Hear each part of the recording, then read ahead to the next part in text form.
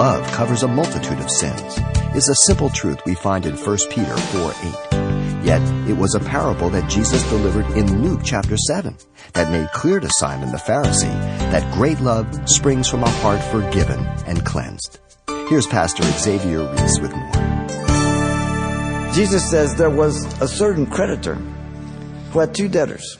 One owed 500 denarii, the other 50. A denarii was a day's wage. So 50 on the one, and the other one 500 days of wages. That's a lot.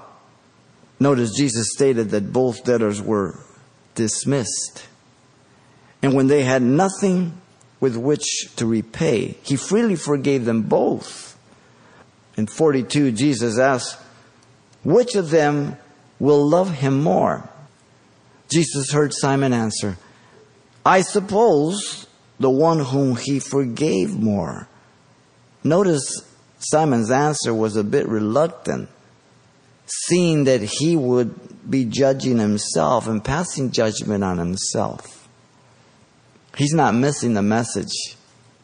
But when God speaks to you, when God points out your sin, listen, there's one person who's going to know very clearly, you and I.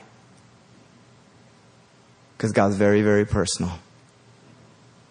Jesus replied to Simon, and he said to him, you have rightly judged. He gave the right answer, but he had the wrong attitude. His head was clear, but his heart was clouded. Jesus declared the measure of lesser love in proportion to the sins forgiven. Listen, but to whom little is forgiven, the same loves little. Simon loved little, concluding he had little to be forgiven for. You see, our sin always looks uglier on someone else. I can understand why it did that. But you dog.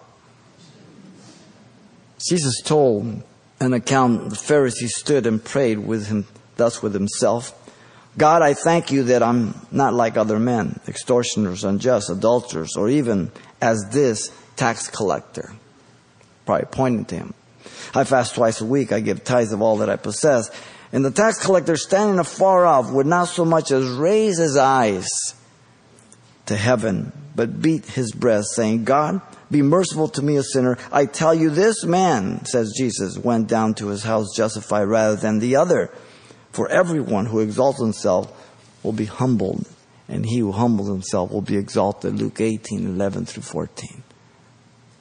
That account of that Pharisee praying, this account of Simon has been recorded that I might put my name there. Not to criticize it, but to put my name there. In red blinking lights. You've been listening to Simple Truths with Pastor Xavier Reese, a daily devotional of the enriching and precious truths found in God's Word. Hear this program again by following the radio listings link at CalvaryChapelPasadena.com. The studies you hear on Simple Truths are also available on CD. Give us a call at 800-651-8352 for information on how to receive a copy. Or log on to our website for announcements about other ministries at Calvary Chapel Pasadena. It's all at CalvaryChapelPasadena.com. And join us next time for more Simple Truths.